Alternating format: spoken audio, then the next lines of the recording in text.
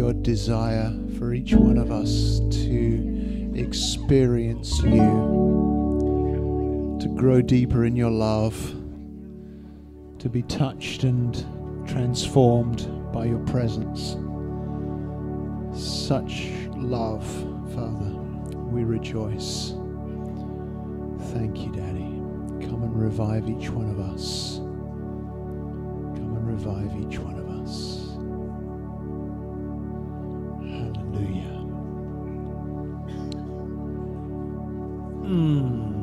He's going to continue to touch our hearts and move among us. And what we wanted to do this morning was Jane and I want to tell you a little of our revival story. And Jane's got a way to begin that, so I'm going to hand it over to her. Yes, as God is moving so much in this country and across the world, and some of us were asking, what was your experience in Toronto? What was your experience of revival? What does revival mean to you? And I love to tell this story because it's still unfolding, but it was so impactful when we went to Toronto. And just a heads up, we're going to include you guys to tell your story a little bit because it actually completely fits. No. But as I was driving here, I felt like there was one summary line that it is, he did what I couldn't. He did what I couldn't. Should we say it again? He did what I couldn't. And so that was why I was really amazed at the songs that Ira had chosen for today, because it's all about you going ahead, Lord. You've gone to win my war. You came back with the head of the enemy, and you came back and you call it my victory. All I did was praise. He said, when I thought I lost me, you knew where to find me. You introduced me to love. And this morning I was really drawn again to Genesis, and I'm just going to say a little bit of how this all fitted together for me. I started in Genesis 21, where it says, the Lord kept his word and did for Sarah exactly what he had promised. So there are some of us in this room, probably all of us, who are holding on to promises. And Abraham and Sarah, at that point, Abraham and Sarai, had been promised some things. They'd been promised that they were going to have nations come from them. But here in chapter 21, here she is, a very, beyond the age of childbearing, and here she is in the miraculous, the supernatural. The Lord kept his word and did for Sarah exactly what he had promised. So right now, this is a moment, whatever you're believing for, he's going to do it, because his promise is yes and amen. I felt like I was looking at a few sort of different people in this, and there's Hagar, who got invited into the story really by Sarai, and the reason that she got invited in was Sarai was losing hope of seeing the promise. And she actually somewhat blames God. She said, the Lord has prevented me from having children. Oops. Sometimes when we don't see the answer, sometimes one of our wrong things to do is to blame God. And so she then makes a plan that's her plan, like let my servant girl go to Abraham and be with him, and let's get this sorted out, And it reminded me of, maybe slightly differently, but Adam and the woman in the garden, because it says that Abraham complied. He agreed with her proposal. So it's an interesting little catch there. But anyway, then, so it sort of already started with some of her self-effort, and then it turns out that Hagar, when she knew that she was pregnant, she began to treat her mistress with contempt. And so there's already like some mess stirring up. And this was the first time that Hagar ended up in the wilderness. So when we do our own thing, we end up in the wilderness, or something does.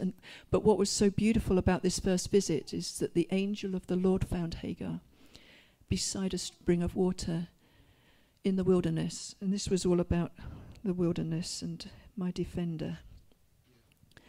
And he says, the angel said to her, Hagar. Right, so he's already said her name, right?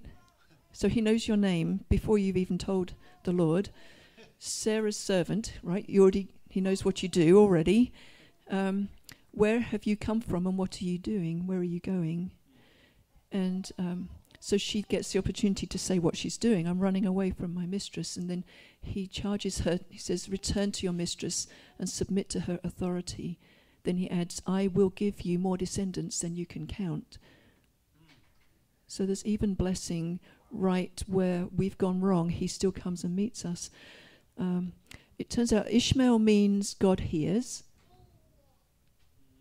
And for the Lord has heard your cry of distress. Who of us have got distress? And so he hears. He says the son of yours will be wild and untamed, like a wild donkey, and will raise his fist against everyone, and everyone else will be against him. And he will live in the open. He will live in open hostility against all his relatives. And that does happen. It says Hagar used another name to refer to the Lord who had spoken to her. She said, you are the God who sees me. You're the God who sees me. I've truly seen the one who sees me. And so it's at this well, Bir Lahai Mor Roy. Sorry, I haven't got my glasses on either. The well of living one. The well of the living one who sees me.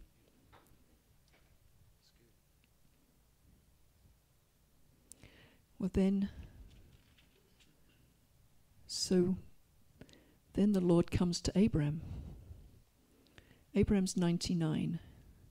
The Lord appears. I thought this was interesting. He says, I am El Shaddai, God Almighty. 99. I remember you saying, found about being older. Does the Lord understand?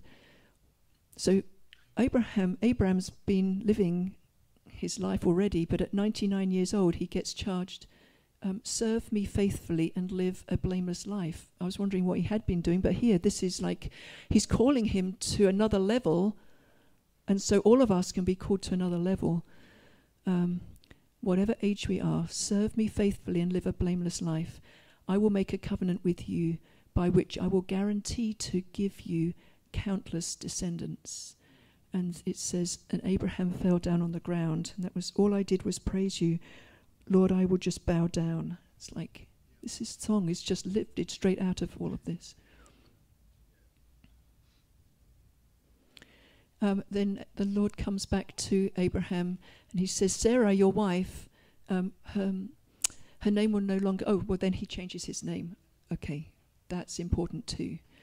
And that's where I'm coming to my testimony eventually, because I don't live in what I used to live, but super quickly. So he says, no longer will you be called Abram, but instead you will be called Abraham, for you will be the father of many nations, and I will make you extremely fruitful. Your descendants will become many nations, and kings will be among them. And we were speaking about kings being the ones who searched out the deep things too. And then Sarai. So he says, regarding your wife, her name will no longer be Sarai. From now on, her name will be Sarah, and I will bless her. And he laughs. He says, hey, wait, what about, can you not just bless Ishmael? And he goes, no. God replies, no. Sarah, your wife, will give birth to a son for you. It's like, no, I have a promise for you. Don't be impatient. This is the way I want to do it. And so he said, that was just amazing. So God's the one who does what we cannot do. And so that's really my testimony was, when we went to Toronto, was quite a surprise, but it was so exciting because it was so different. First of all, it was very cold, but it was dry cold, and I'm like, God is doing something, and so now I'm really awake and expectant. And I saw what the Father was doing was touching people's lives, and I remember thinking, I want that. And whatever it takes, I want that. And so people were receiving deeply. They were crying, they were laughing. It was very deep. But there was somehow this desperation because I felt like my heart was impermeable, impenetrable, or whatever. There were things that had come up and were walls around my heart. And so I wasn't able to receive. Guess what? I just said, I'm trying harder. I'm trying less. Right? This is all our own effort part. And I just said, God, I give you permission to do whatever needs to happen so that I can receive this. Well, then, He's already gone ahead for us, but He loves that prayer. It's like, God, I can't do this, but what you want to do, please do that. And so the rest is really history. It started with forgiveness.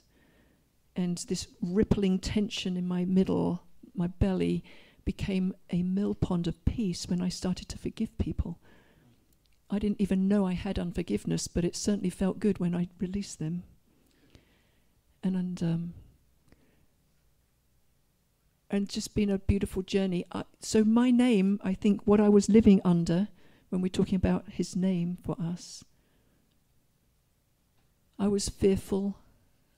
I did not want to give my opinion because I didn't think it was valuable enough. I would not go up to anybody else and change or be part of any of the conversation. And so, but I had given God permission, right? So He came to me in a dream. And we laugh at that because get her while she's down. But in the dream, I'm in a swimming competition. I love to swim. And it was about to be my turn to race. And everyone started to go home. I'm like, no, don't leave me, don't leave me. And I woke up. And I said to Mark, I've had a dream. He said, I know, I've been praying for you. And so we said, what is this reminding you of? This feeling of being left behind, left out. And we went through school and all those experiences at school where I felt left out, felt very different. And then he said, I chose you to be Jane.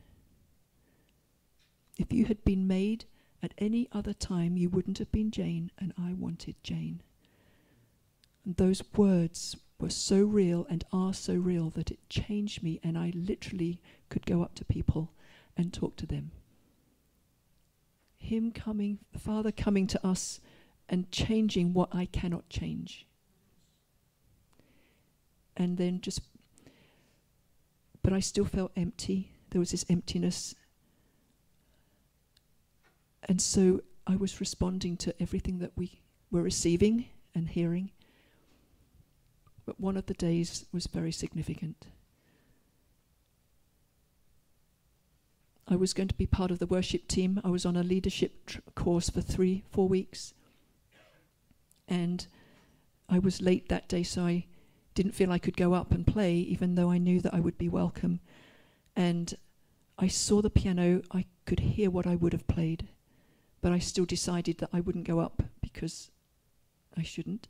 But I felt like I wanted to go up, and I'm like and I could hear what I would have played, but I was like frozen to the carpet.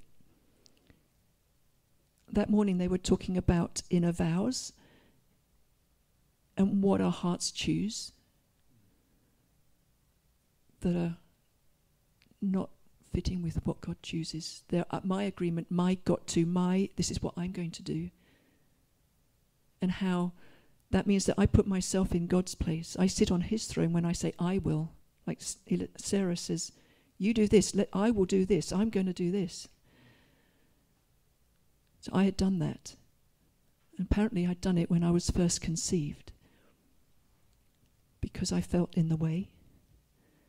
And through times of soaking and through all of this, I knew that God was saying to me, you felt in the way, that's legit, okay? But my job is to be your defender, your protector. But you chose to hide. Because you chose to hide, you gave the enemy a right to keep you hidden. So all my life, I'm battling this spiritual battle internally where I can't step forward and I can't receive. So I'm not living out my name, I'm not living out my potential. But as soon as I knew that I had made this sin of my choice, my response, I asked God to forgive me. And I broke my agreement, and it was like a seatbelt came off my life. And I literally could step forward. From then on, everything was different. I was different. I never have had emptiness since. And I feel like there's that whole river of living water can come now. And worship is different because he can flow through. So if I said, what did revival do for me? He did what I could not do. And now he's doing what I cannot do. Amen. She was totally different in one day when that happened. Literally, my wife came home different, totally transformed. And like Jane said, it's God does that. We can't do that. The trouble is, most of us have been trained to try to make something of ourselves. That's how we ended up in Toronto in the first place.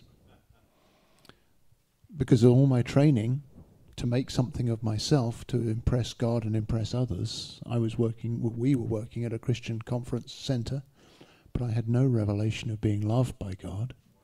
I was trying to earn God's love. So I wasn't a very nice person back then. In fact, while we were in Toronto, we realized that Jane was suffering from depression. And maybe a little of that was to do with having had 3 babies, but a lot of it was to do with the jerk she was married to. Because I was trying to be this spiritual guy, and I wasn't bringing the love of God into our relationship. And quite rightly, the boss at the conference center decided something needed to be done about this guy who had made a lifetime commitment to that center, but was clearly in it for what he could get out of it. You know, I was waiting for the boss to retire so that I could take over. Because if I was running this Christian center, then God would be very proud of me and others would look up to me and I would have made it. So my boss hired somebody else to do my job. And I had to train him. And that's a fun journey to go on. Because as Jack Frost used to say, you only find out what you're full of when you're squeezed. And I would add to that, and once you've been squeezed, it won't go back in the tube. And so I was squeezed. And we went for advice to some trusted friends of ours who actually knew the situation. And when I said we're having a conflict with the boss, he said, yeah, I know. He's been talking to me about the trouble he's been having with you for the last year. But they said, we know you made a lifetime commitment to that place, but maybe God's telling you to move on. And long story short, they said, if you do decide to move on, let us know, because major international ministries are asking for you. God had spoken to John Arnott in Toronto and told him to get a tall Englishman to join his team because of all the international visitors. This was about 96, early 97, I guess. So the revival was about 3 years young at that point. And we had seen something of what God had been doing in Toronto through the people. That's one of the things I want to stress. Revival is not a geographical phenomenon.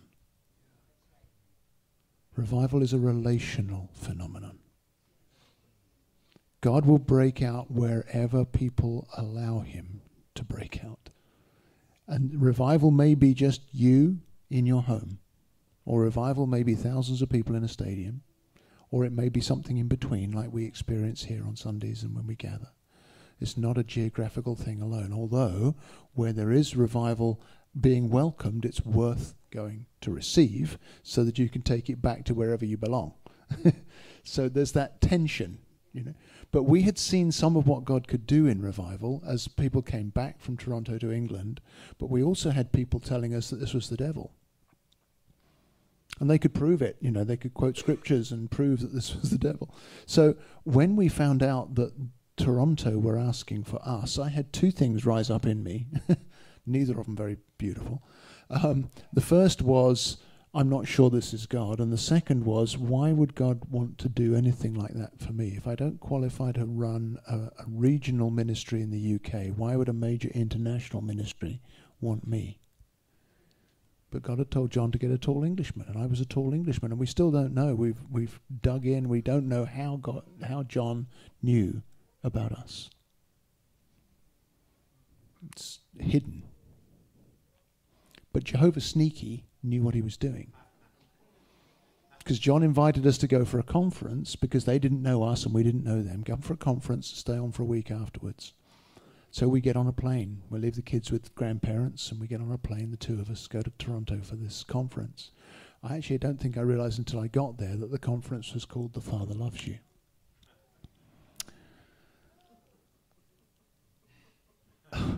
Yeah. And he does. Not as a theology, but as an experience.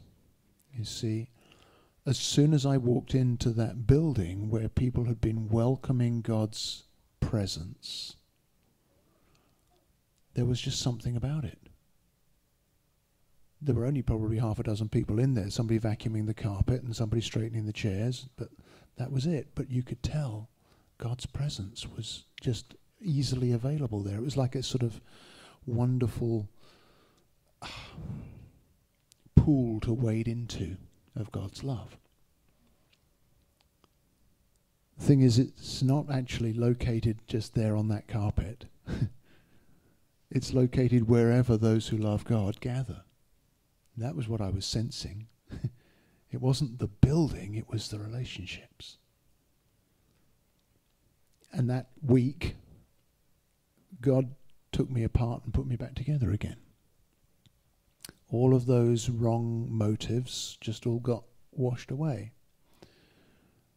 And the reason I had those wrong motives was because I had this orphan heart that thought that I wasn't fathered and I needed to find my own way. Jane talked about, I will do this and I will do that. Well, that was exactly where I was living from. And it's an orphan heart. And Father in his goodness said, let's deal with that.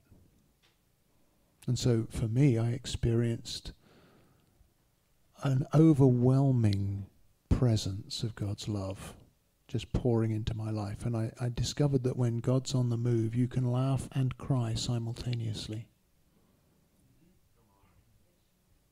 Because there was the relief of not having to maintain a facade, and there was the joy of all of the ungodly stuff being washed away, and then there was the freedom of not having to strive anymore, as well as the sense of being washed clean from all of the damage I'd done to myself, trying to be something. And so when I finally got up off the floor, which I did a couple of times in that week, if I recall, I knew I didn't have anything left to prove. Because I was loved. Now, I slipped and fell in really quickly because I was such a mess. Jane was less of a mess, but she took a lot longer. The story she told you was about 4 or 5 years later, when she finally had a breakthrough, and we'd been in that atmosphere for a long time. I say that to say that it's very important not to compare yourself with anybody else.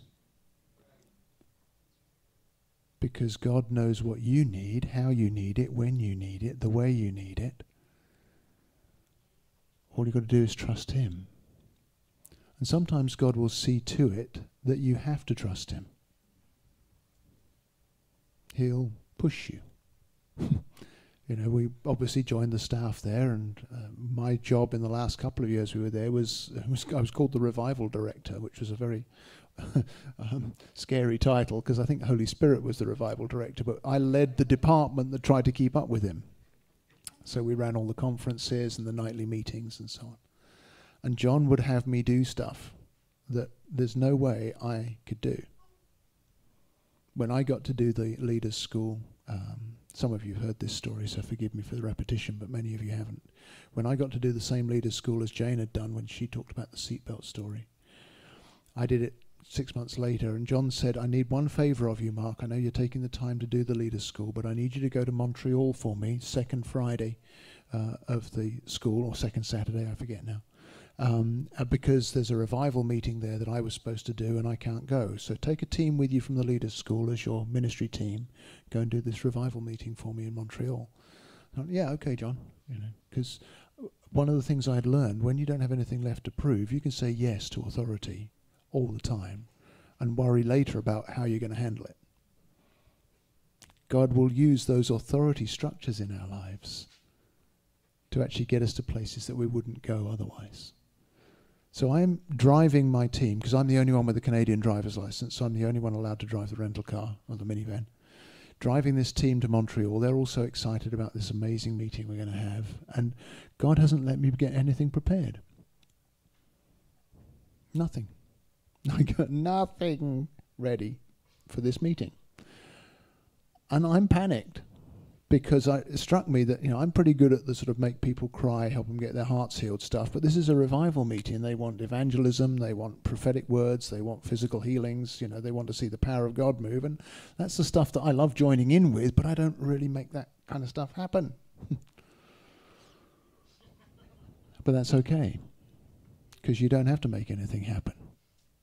Anyway, the team are having all this exciting time as we're driving to Montreal, and they're having words of knowledge about people who are going to get healed. And I told the passenger sitting beside me to write these down, because I thought this will fill a few minutes of this meeting that's going to be very short otherwise, because I got nothing. And we get there just in time to start the meeting, and Pastor Jerry, our friend, who's the pastor of the church there, welcomes us and puts us in the front row. And the worship begins, and the floor starts moving. Sometimes in his desire to reach us, God will do strange things. It's not. Don't copy what I'm telling you. I'm just telling you this because you may have something weird happen in your life where it's God trying to get your attention. But the floor was moving, and I had to literally sort of shift to stay up as the floor was. I'm like, there's something wrong here. This is weird. And I said, God, what are you doing? And he said, well, you remember you asked me about walking on water? Peter got out of the boat when he saw Jesus. And I'd been reading that a few weeks earlier, and I said, God, would you teach me to trust you enough to step out of the boat and walk on water? He said, yeah, I'm teaching you to walk on water. It's going to be okay. All you got to do is do what I say. Okay.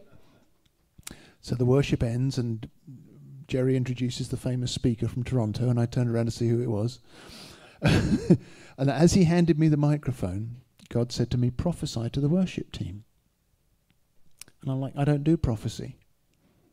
And God said, prophesy to the worship team. And as I looked at the worship team, there's about 8 of them on the platform, and they had words written on their T-shirts.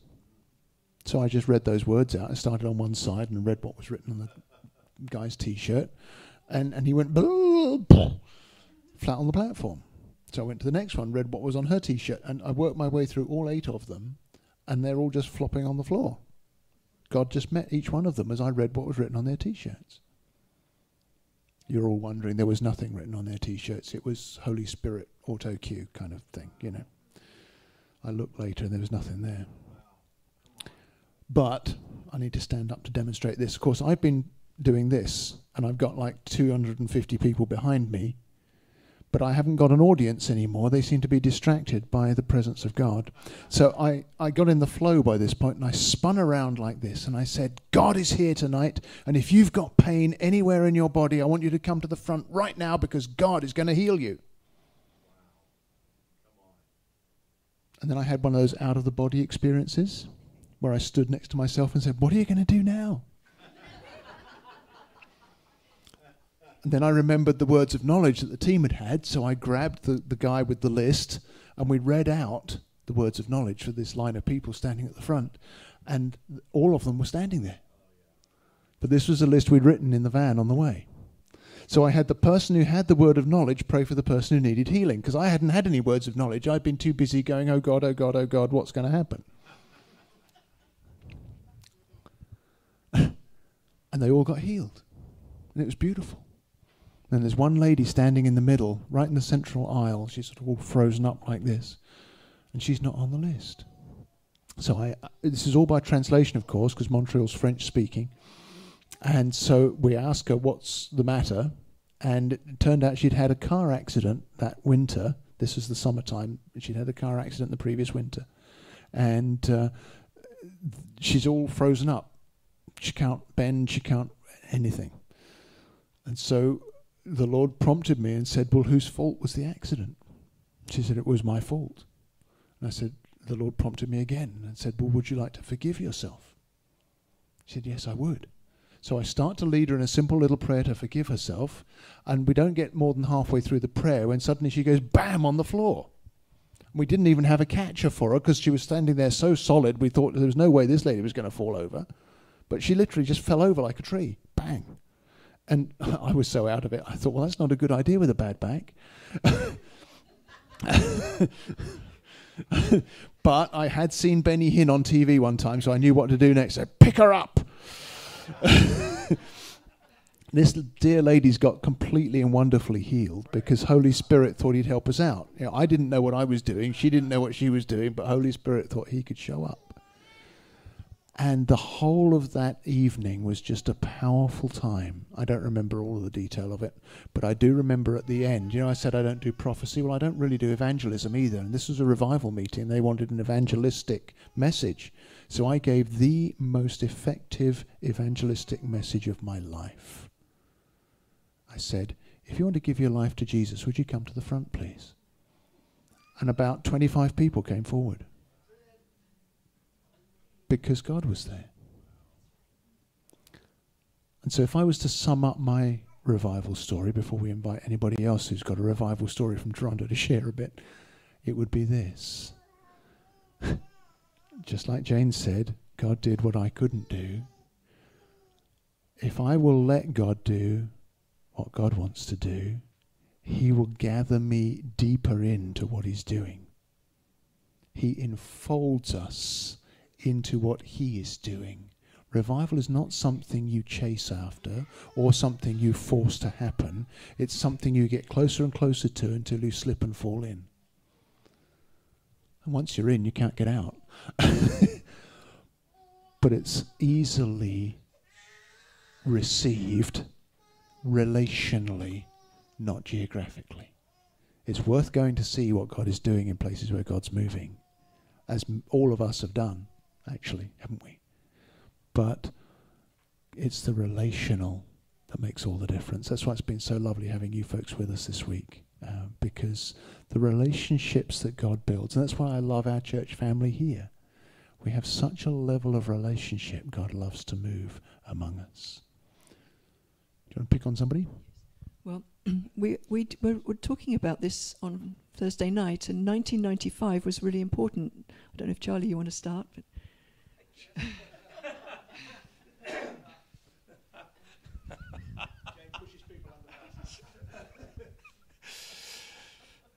oh my goodness. My my lovely wife and I, Barb, we got married in 1980, and we knew we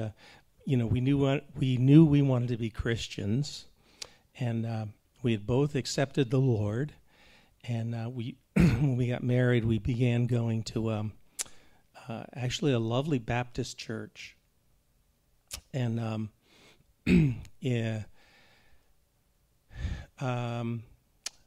It was I would say it was a church that had a kind of an older community, and it wasn't that they weren't like welcoming or anything, but it was just a little, we didn't really have like any, friends that had, kind of like us, just married, and then we kind of stopped going.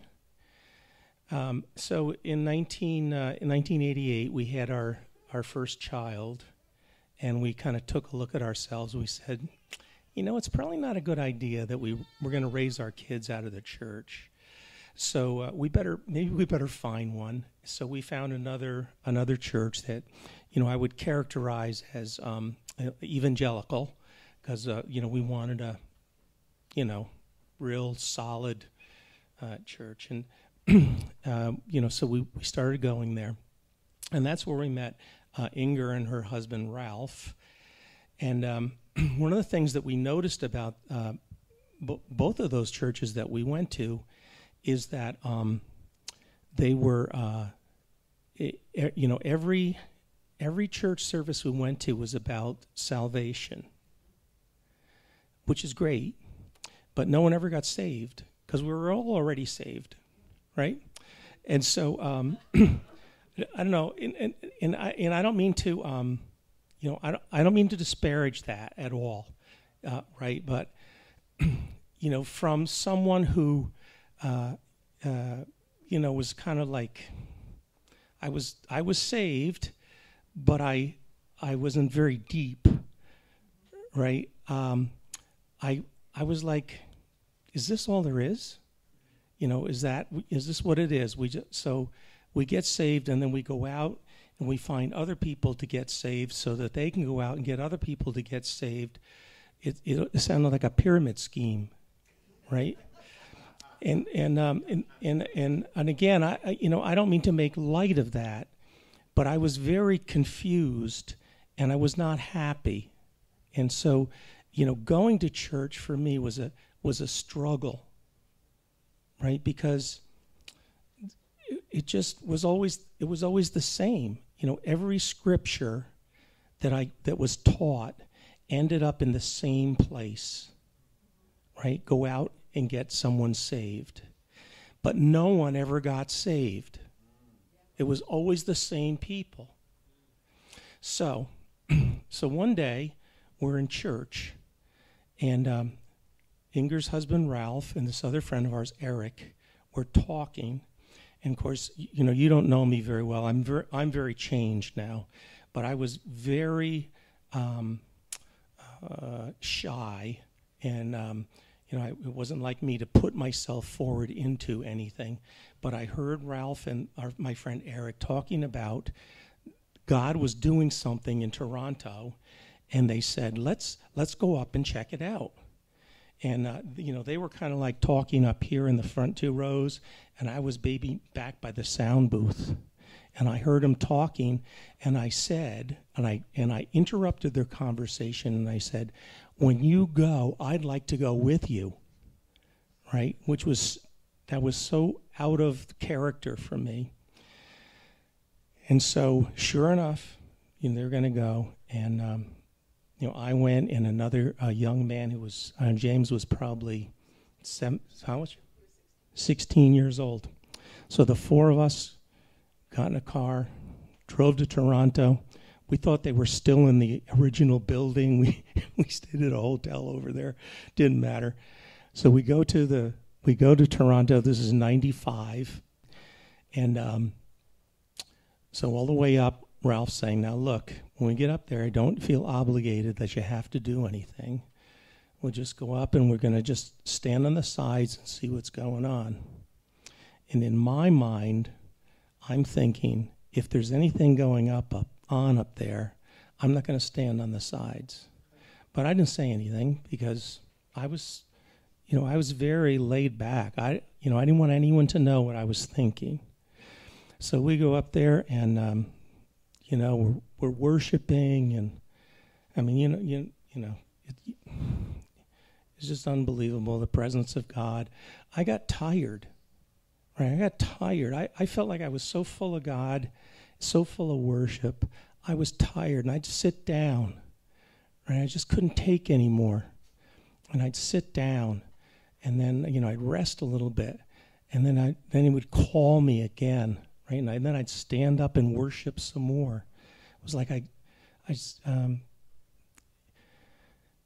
we worship, and then, we have a short message, or a long message. I don't even know what the message was.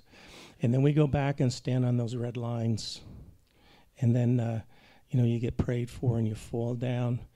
And then I struggle, and I get up again, right? Because I want more prayer. I became a prayer hog, right? And so what I found, my revelation the first time at Toronto, was that God is real. See, he hadn't been real to me.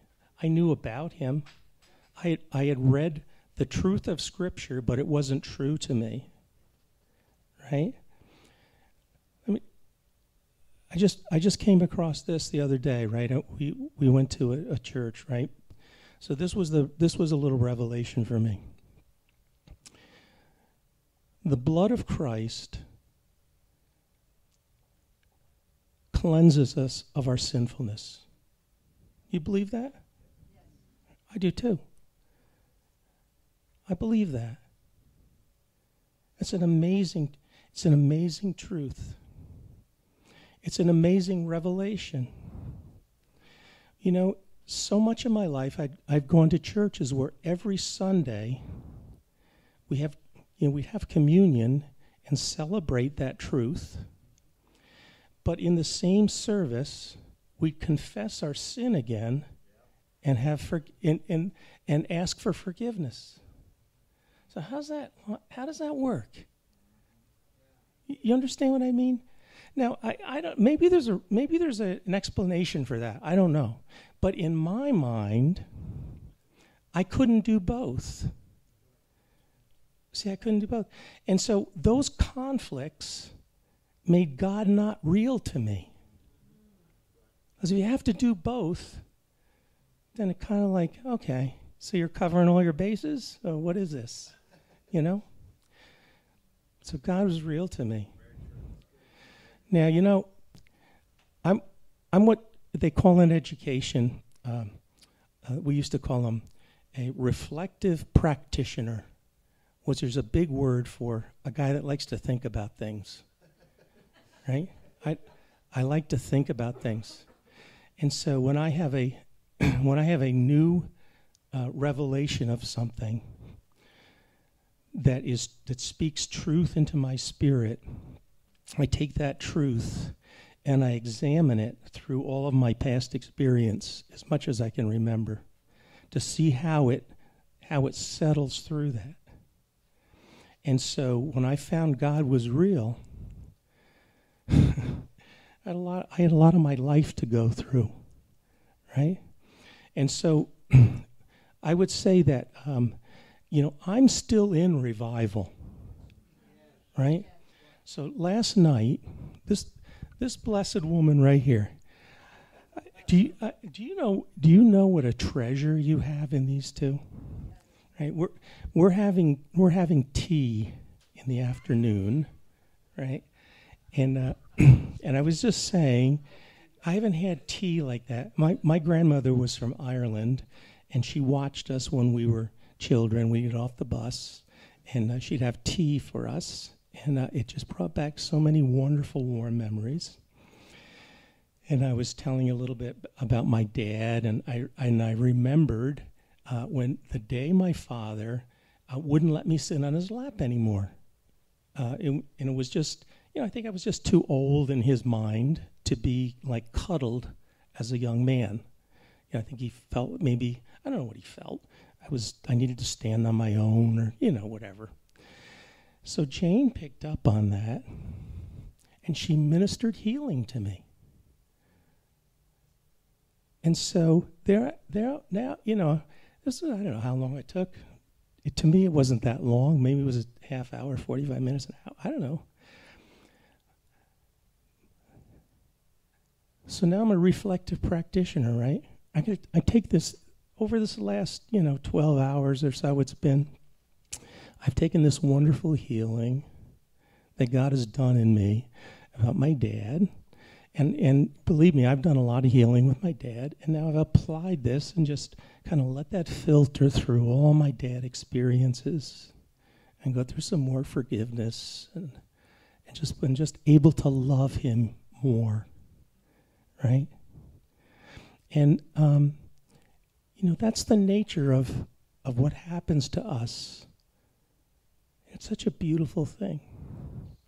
And so what does that have to do with jumping in the river? everything. Right? That is the jumping in the river. And as you jump in the river and you swim for the bottom, and you're looking for these wonderful deep things of God, welcome aboard. Welcome aboard. These are the deep things of God. And I came across this the other day, right?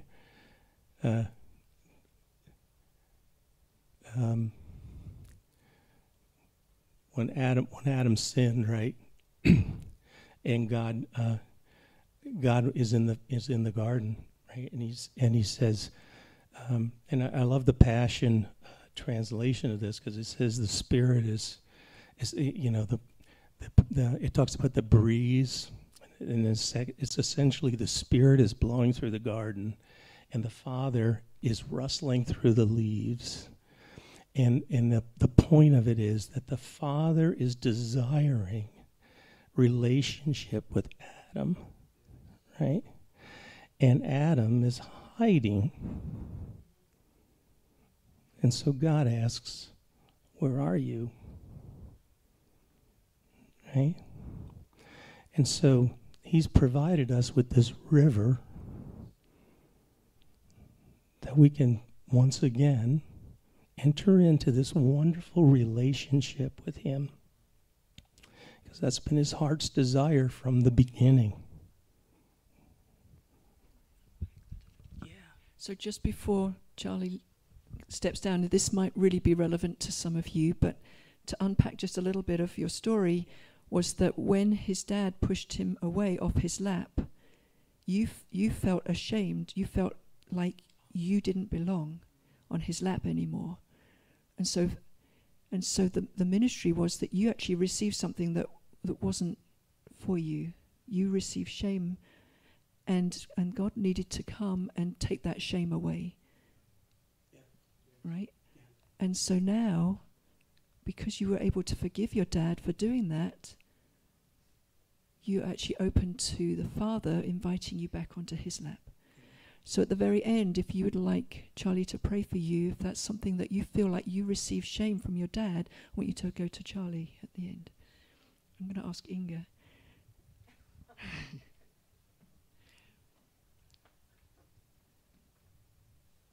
And just say a little bit of what happened.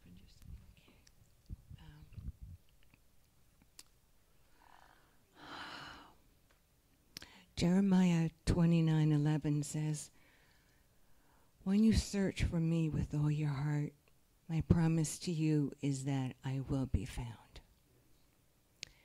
And I grew up with abandonment issues, felt like an orphan like you did, Mark. But there was always this need for God in my life. And I, like Charlie, would say, God, there has to be more than this. And even though we were attending an evangelical church, I, on this side, was going to a spirit-filled group in my neighborhood and had some wonderful experiences with the Holy Spirit. My husband wasn't going with me. And in fact, he said to me one day, he said, there was something going on where you are with the leader, and I really don't want you to go anymore. And it just broke my heart. But I knew that I needed to obey my husband, and so I did. Shortly after that, I was invited by my middle daughter's mother-in-law to go to Vermont to a revival meeting, where one of the speakers from Toronto was sharing. So the same thing that was happening in Toronto was happening in Vermont. While I was there, I was overwhelmed by the love of the Father. Just overwhelmed. I heard scriptures like, it's the kindness of God that leads to repentance. I don't think I ever heard that in the church. The other one was, I love because you first, he loves. We love because he first loved us. And it became real. You know, a tangible, real thing. And so when I came back home, I urged my husband and Charlie and Eric and then this other young man to go to Toronto, and they were kind of hesitant about that. But I don't know, but Charlie obviously wasn't hesitant, but my husband was at first. And I guess the Holy Spirit convinced him that he should go. Well, he came back a changed man.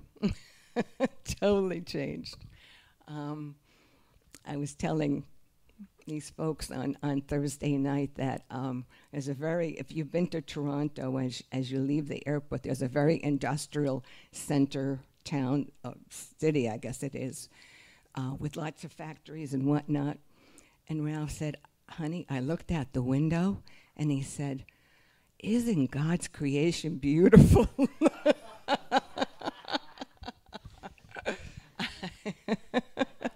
Now, my husband is a lawyer by profession.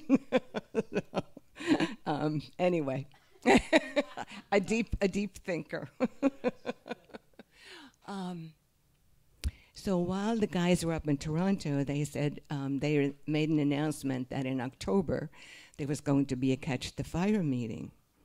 And Ralph said, don't tell my wife, because we had planned a trip to Italy and we'll never get there. Well, I got the word anyway. And we went up to Toronto as a couple. And my husband at that time was a sitting judge, Supreme Court justice in the state of New York. And the Lord told him that he should go up and give his testimony. And he said, honey, I don't really feel good about this. And I said, well, you know, if God's telling you to do it, do it. So he did. He got up and gave his testimony.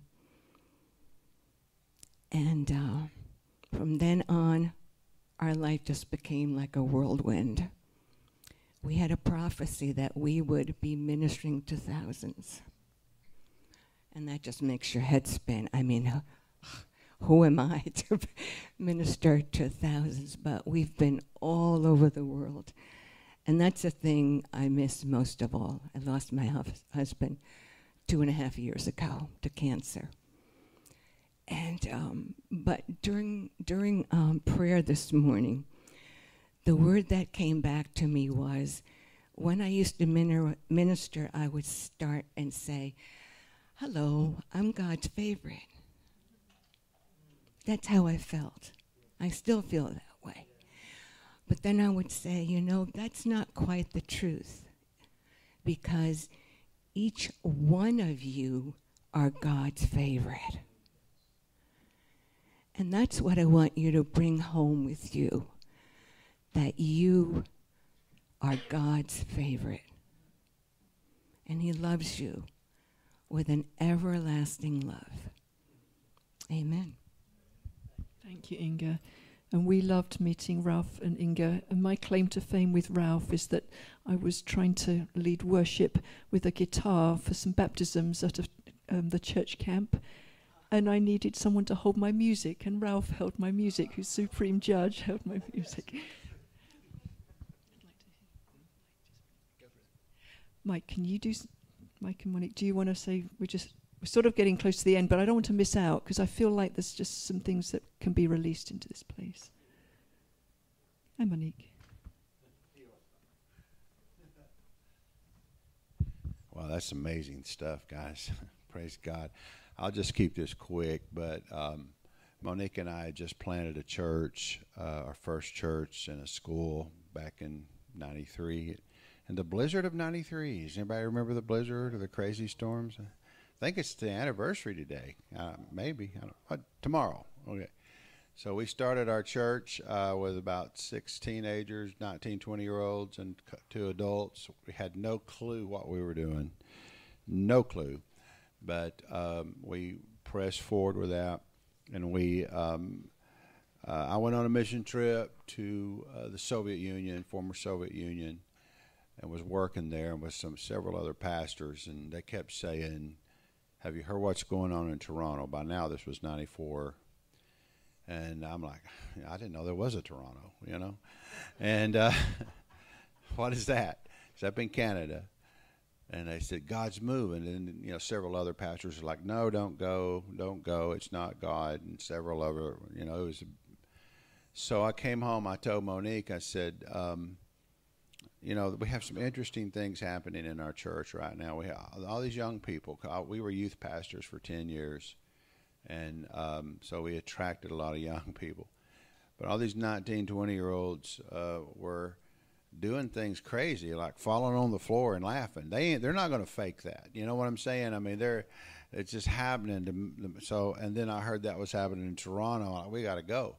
So we jumped on a plane in '95, flew up there, and of course we got in that long line, and the doors opened, and we ran in, and we got our seats up there in the 5th row, and the presence of God was so incredible. We could. I remember we were sitting in about midway through, about the 5th row back, and a guy named Jim Paul calls us out during the service, and he says, you two, come up here. And we were trying to make it through the rolls. We were going, you know, people were holding us up and trying to carry us. The anointing was so strong we couldn't even walk. How many's ever been there? Anybody here? And we were trying to get up there, and they prayed for us, and we fell on the floor and laid there for I don't know how long, till after the service sometime. We got up and said, where are we? We're in a twilight zone here. I mean, it was so powerful. But the biggest thing we took away from it is this. I was telling you guys this the other night. So we're having this incredible experience. You know, it's like open heaven there. And I noticed this guy, he would see me across the, you know, maybe 2 or 3 rows over, whatever, and every time he would see me, he would go, you know, so I'm like, you know, and I'd go to the coffee shop or whatever, he'd see me. I'm like, do you see that guy keep waving at me? Monique's like, yeah, I've been noticing. It happened like 5 or 6 times. I mean, he'd be way over somewhere. Like, you know, I don't know. Looking around, it was kind of freaking me out a little. And so, but Monique said, do you notice that guy kind of looks like your father? I'm like, oh, yeah, he does. And my father had, when I was 11, had rode off on a motorcycle, waved at me, and left. And so I had a lot of this hurt and this pain. I knew God and I knew the Father, but I didn't really understand the depth of the Father's love. And that's one thing that true revival does, is reveal the Father. And so I didn't know what God had set me up for here, but it was about to happen. So the last night we were there, this guy starts making a beeline towards me. I'm like, what am I going to do? You know, this is odd. And he comes right up to me, and he embraces me, and he holds me. And I start weeping, and I'm not really one that cries. And I'm weeping, and he's crying. And I finally push him back, and I said, you look like my father. And he was from where, honey? He was from Holland. His name was Hans. God had sent him all the way from Holland to do this. This is the Father's love in action. And I pushed him back. I said, you look like my father. He said, God sends me to young men who have had a terrible situation with their earthly father to let them know that the Heavenly Father wants to heal them. And I'm standing there. I really thought at that moment I was going to have a personal rapture or something. I didn't know how. I can't even explain how I felt. You ever have just like this rush over yourself, and you don't know if you're going to hit the floor or take off running, or I don't know what to do. But all of a sudden I felt this, it's like this bitterness or something. It's like something reached down in me, the hand of the Father, and just pulled something out. And that began a healing process. And the incredible thing that my earthly father is still alive. He's 95 years old. And he had gotten saved. I got saved in 1980, and he got saved before I did. And he was, I don't want to go into that whole story, but he was kind of like the town adulterer, my dad. But he got saved in adultery with his girlfriend. Somebody, that's a long story, but we still didn't have a relationship. We still didn't have, there was a lot of bitterness there between me and her because, she took him away. But from that point, there began to be a healing between me and my father. And I just saw him before we left. We have these Bible studies together. It took a long time. It was a process, but I know it began back there. And it brought such a healing and a revelation of the Father's love. And I think that's a good way to just kind of end what I'm saying is when it's true revival, and you feel it here in this church, you feel this love. When it's true revival, there's a revelation of the Father's love that never ends. It keeps growing. And that keeps you in revival. That keeps you in a true state of revival and not just a flash in the pan, because God wants to do something deeper.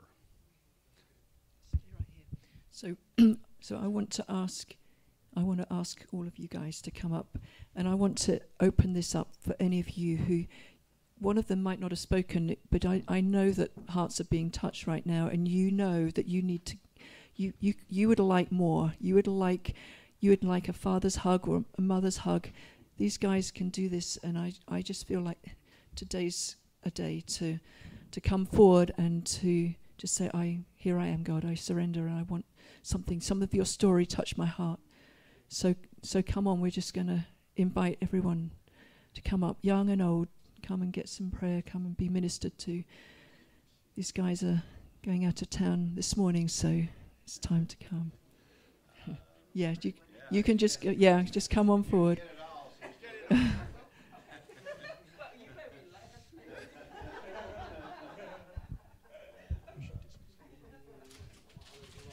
We'll be dismissed with this, but don't forget we have the Bethel team coming in this week. Check your email. Make sure you don't miss any of the events that are coming through this week and next weekend.